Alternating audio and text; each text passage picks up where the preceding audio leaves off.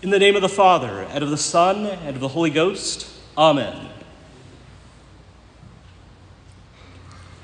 Dear faithful, we find our Lord this Sunday in a pivotal moment of his public ministry.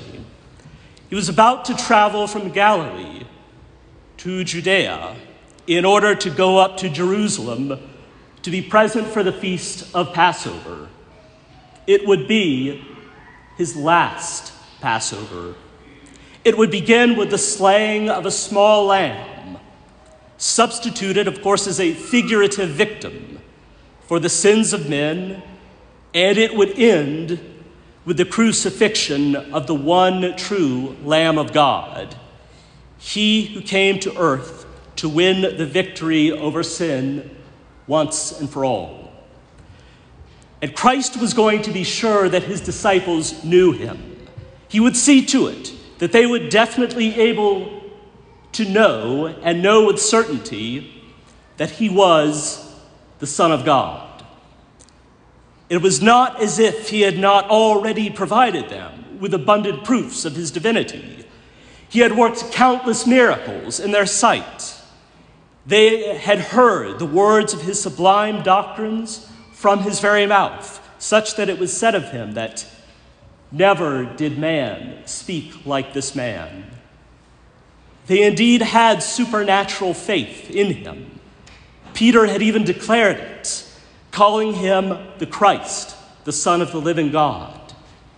However, the trial of faith that they were about to be subjected to was to be so awful that Christ had determined in his mercy to arm and strengthen them against temptation with a truly extraordinary grace. We must remember that the trial that our Lord was about to undergo, ending in his death on the cross, was to be a scandal for his disciples. It was the complete opposite of what they had come to expect, what they had been hoping for. And even when our Lord told them in plain words what was going to happen to him, they still didn't really get it. You recall St. Peter's response, "Lord, surely this will not happen to you. Surely nothing of the sort will happen to you." They couldn't process it. Christ prepared them, however, in telling them what was in store for him at the Last Supper. And he told them that all of them would be scandalized in him that night. Now, so many other times in the last 3 years of his public ministry, the disciples had seen the high priests and the Pharisees foiled and made to look ridiculous by our Lord, by his wisdom and miracles. But now their conspiracy against him would finally succeed. A greater shock to the confidence of the disciples could hardly be conceived.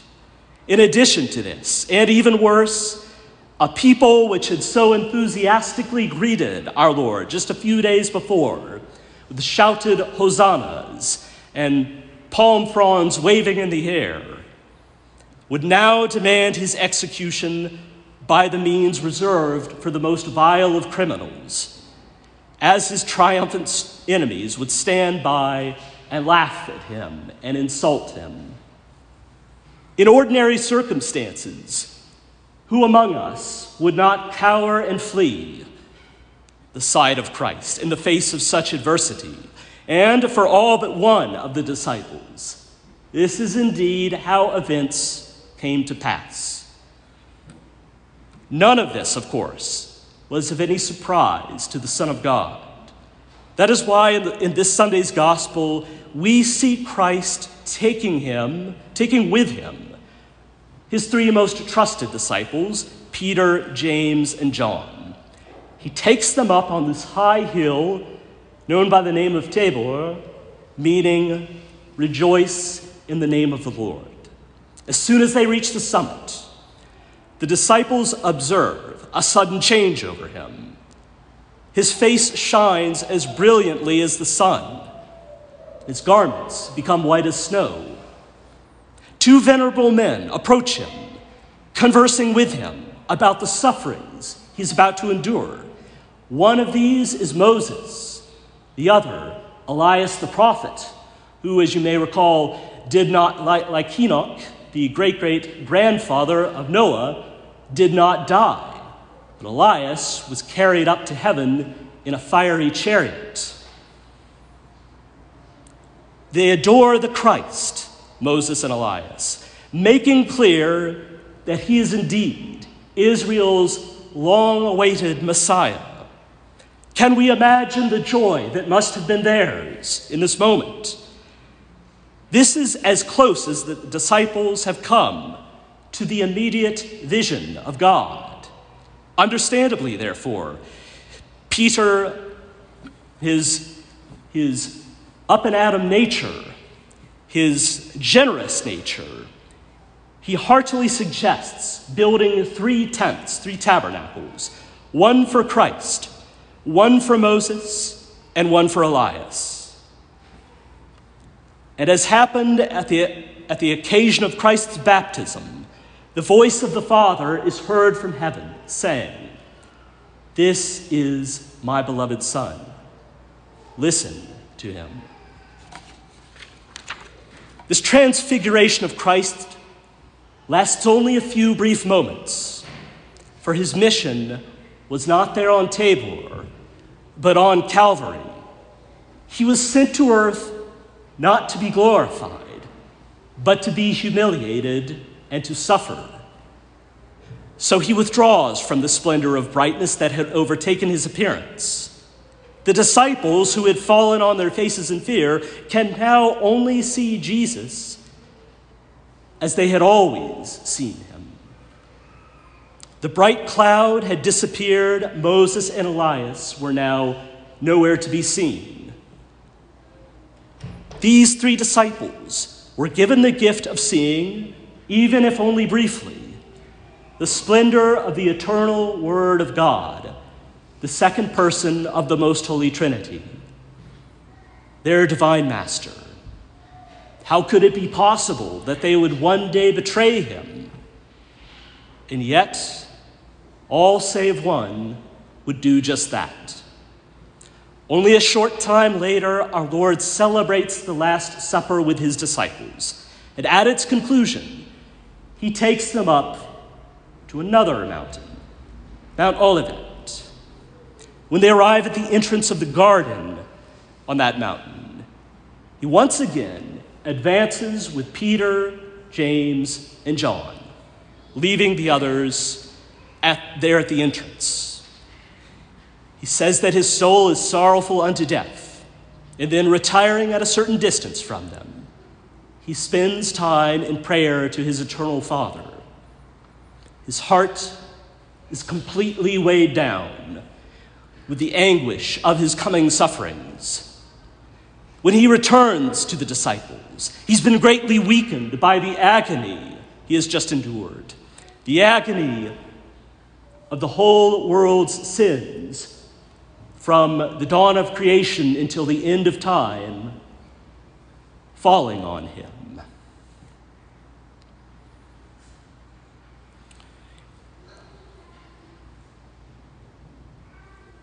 He returns to the disciples, his garments saturated with his own blood. And are the disciples keeping watch as he had told them to do? No, they've fallen asleep. A short time later, Peter, the bravest of them all, will be denying that he ever knew the man and denying him 3 times. After the resurrection, of course, the apostles heartily atoned for this cowardice.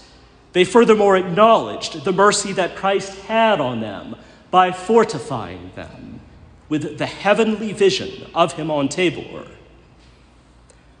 So may we not wait until we've already betrayed our Lord, but immediately acknowledge his divinity, and we will be fortified, like the apostles, by his grace. For in several short weeks, we will be commemorating the anniversary of our Lord's death on the cross. on Good Friday. It's the second Sunday of Lent. Holy Week is right around the corner, dear faithful. We will recall his being humbled by his enemies and bearing the punishments that we alone have merited. The trials we're currently undergoing, and which are likely to become worse, must not become for us the occasion to let our faith be weakened. As some of you, probably many of you, are aware, in 1947, Blessed Archbishop Sheen said in a radio broadcast that in the last times, the times of the Antichrist, there would not only be an Antichrist, there would be an anti-church as well, a counterfeit church. Are we in those times? I do not know, dear faithful, but the signs are troubling. Signs of synods in which cardinals and bishops speak openly of wanting to contradict the church's 2,000-year-old doctrines are very troubling indeed. And so it is understandable that there may be many of you out there who are depressed or discouraged, troubled by what you see going on in Holy Mother Church, who, like St. Peter, would say to our Lord, "Lord, surely this will never happen." Well, someday, dear faithful, and that day may be soon, it will happen. But that doesn't change the fact that the church remains ever the mystical body of Christ. And even if the human element in Holy Mother Church, even if the devil may succeed in wreaking havoc in it, our Lord told us, the gates of hell shall never prevail against it. So let us be fortified by the remembrance of Tabor and the splendor of our Lord's divinity before that moment comes, so that we would avoid the error of Judas, scandal to the point of despair.